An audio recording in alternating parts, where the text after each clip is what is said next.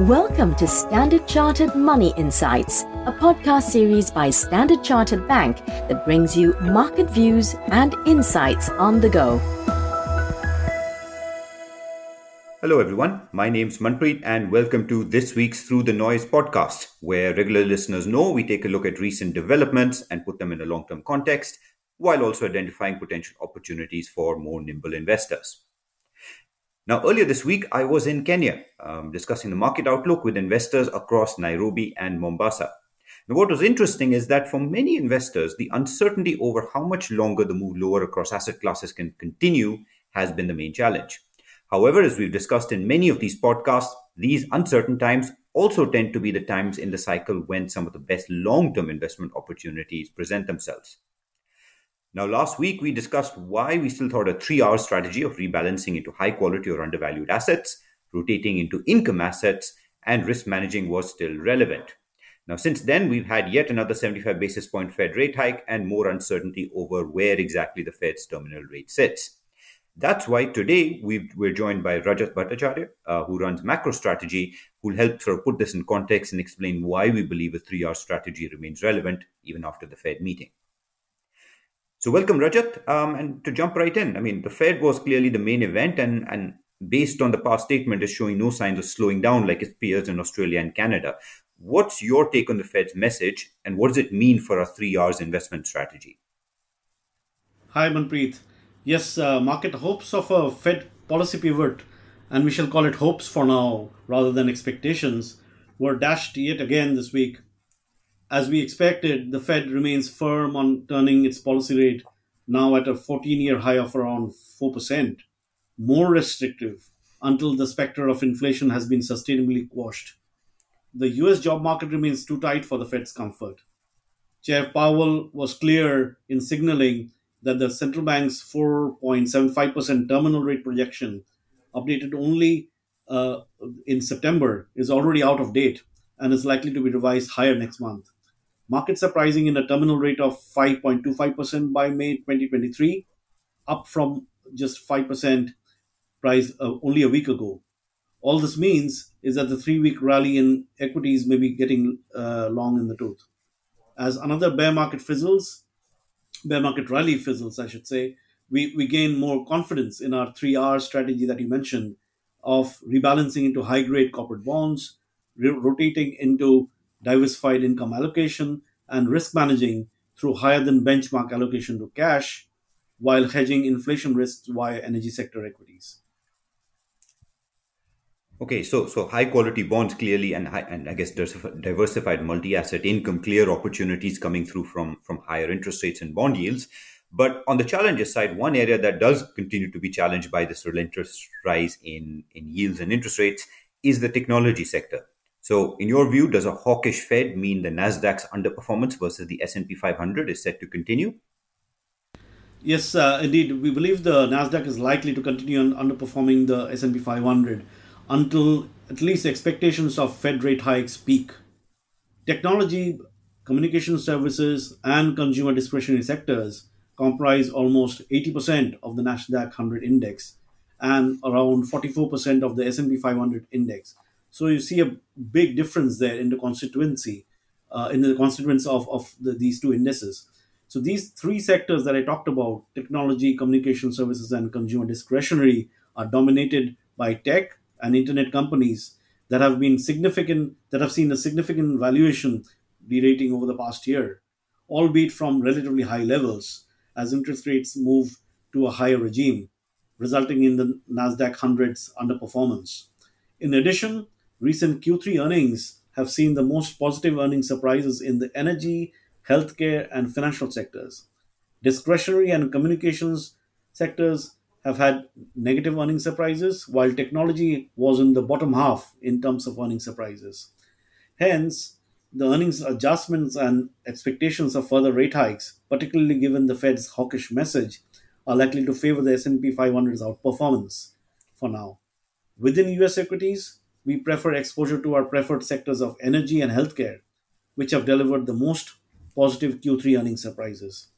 We still see room for energy stocks to catch up to their strong earnings performance, while healthcare equities are reasonably valued and provide defensive exposure in an uncertain macro environment.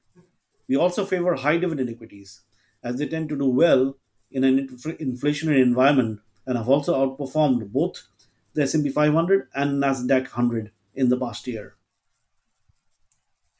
Thanks, Rajat. I think a lot of sort of sector ideas in that sort of last response, but rolling it back up to the 3R strategy. Now, one of the 3Rs was to rebalance into pockets of value. And one equity market where valuations starting to look increasingly extreme are Chinese equities. In your view, have we seen or are we close to the bottom yet, or do we have further to go? Hi, Manpreet, yes, I think we believe markets are offering attractive tactical opportunities in oversold Chinese large cap equities, such as the Hang Seng Index, for instance. So, positioning remains light and valuation remains cheap. Technicals are turning positive. First, let me talk to the trading volumes we saw in the Hang Seng Index over the past couple of weeks. They have been nearly three times the normal volume seen in the second half of 2022. Volume is a useful indicator as it shows the level of activities. This indicates a significant change of hands in shares in the area between 14,600 and 16,000. This strong indication of large side bargain hunting is likely to lead to stabilization in Chinese equities. Moreover, on days when the index opened at the highs, closed at the lows, there was relatively little volume, suggesting that the selling power was relatively limited on these bearish days. Over the past couple of months, some drivers have also started to set up Chinese equities more positively, in our view. So, the first one is the earnings season this month. Expectations are already very low. And the second is the Central Economic Work Conference in mainland China in December 2022. The authorities there are expected to propose concrete actions to strengthen growth in line with the stated policy goals. These are likely to be catalysts, in our view, that bargain hunters are relying upon. While we believe these fundamental drivers and technical picture are more positive, risks we are watching include the US midterm elections this month and the continued assessment of the auditing for Chinese companies listed in the US. The midterm elections, I should say, is something that I think the markets have already factored in a Republican win in at least the House of Representatives, if not the Senate.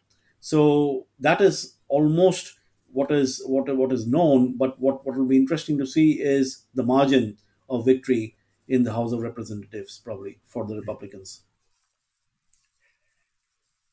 Okay, shifting gears a little bit, what about Asian dollar bonds? I mean, in recent months, obviously, we've spent a lot of time discussing credit quality issues in relatively riskier sectors like real estate in Asia. But markets were caught by surprise last week by a credit event in Korea. Is there something there that we should worry about? What you're referring to there is, Manpreet, the surprise default of a Korean won denominated onshore asset backed security, which squeezed onshore liquidity, resulting in short term spike in the Korean won yields, despite several stabilization measures imposed by the regulators. The worries were, however, largely limited to onshore Korean markets, with the offshore Korean excuse me, dollar bonds sector remaining largely stable outside of a limited sell-off in the riskier subordinated bonds as sub-asset class. However, we assess the impact of these credit events on the Asia dollar bond asset class as relatively contained for now, given Korea accounts for around 10% of the Asia dollar bonds market capitalization. Contagion risks to Korean dollar bonds are likely to be well contained in our view because the regulators have stepped in and they are implementing stabilization measures. Hence, we retain our preference for Asia dollar bonds at an aggregate level and for relatively higher investment grade bonds within this category. We are much less constructive on the China US dollar property sector as we've discussed before in this forum, with the sector likely to continue facing headwinds in the next 12 months or so. Okay, and finally, over in Australia, we've seen the RBA seems to be softening its tone a little bit on the margin, potentially ahead of the Fed. Do you believe the Aussie is still set to rebound, or could the RBA and indeed Chinese growth worries keep the pressure on the currency? Yeah, the Aussie dollar has weakened recently in the face of dollar strength and is currently hovering around the support level of 0.63.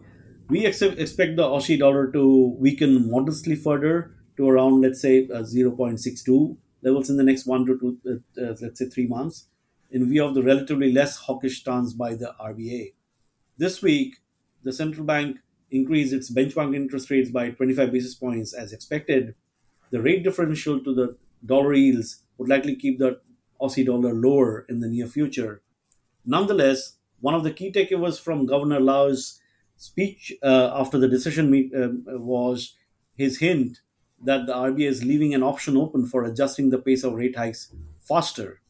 In addition, the central bank highlighted in its policy statement that major tailwinds existed for an upward bias on inflation, mostly due to global factors, but added domestic demand was also playing a role. We believe in the next 12 months, factors such as global inflation, a relatively strong economic growth in Australia, and a weaker dollar following an eventual Fed pivot and China's reopening would support the Aussie towards our 12-month target of around 0.66. Okay, thanks very much, Rajat, for coming to speak about what impact the Fed's message has on investors. Thank you, of course, listeners, for joining us. And before we close, I just want to take the opportunity to sum up, of course, the key messages from our conversation. So, the Fed's sustained hawkishness, of course, likely to keep risk assets under pressure in the near term. But let's not forget that these kind of markets are also where we tend to get some of the best opportunities. And in our view, in the 3 R's investment strategy, where we see those clearly, as Rajat told us, are in high quality bonds, which offer the highest yields in a decade, a diversified allocation of income generating assets, and of course, risk managing via hedges like cash and indeed even energy sector equities. That combination, we think, a prudent course for investors. We'll end there, leaving you with those thoughts. And of course, we wish you a great weekend and a very successful week ahead. Thank you for listening to Standard Chartered Money Insights, a podcast series by Standard Chartered Bank. For more details on the latest market insights, subscribe to Standard Chartered Money Insights.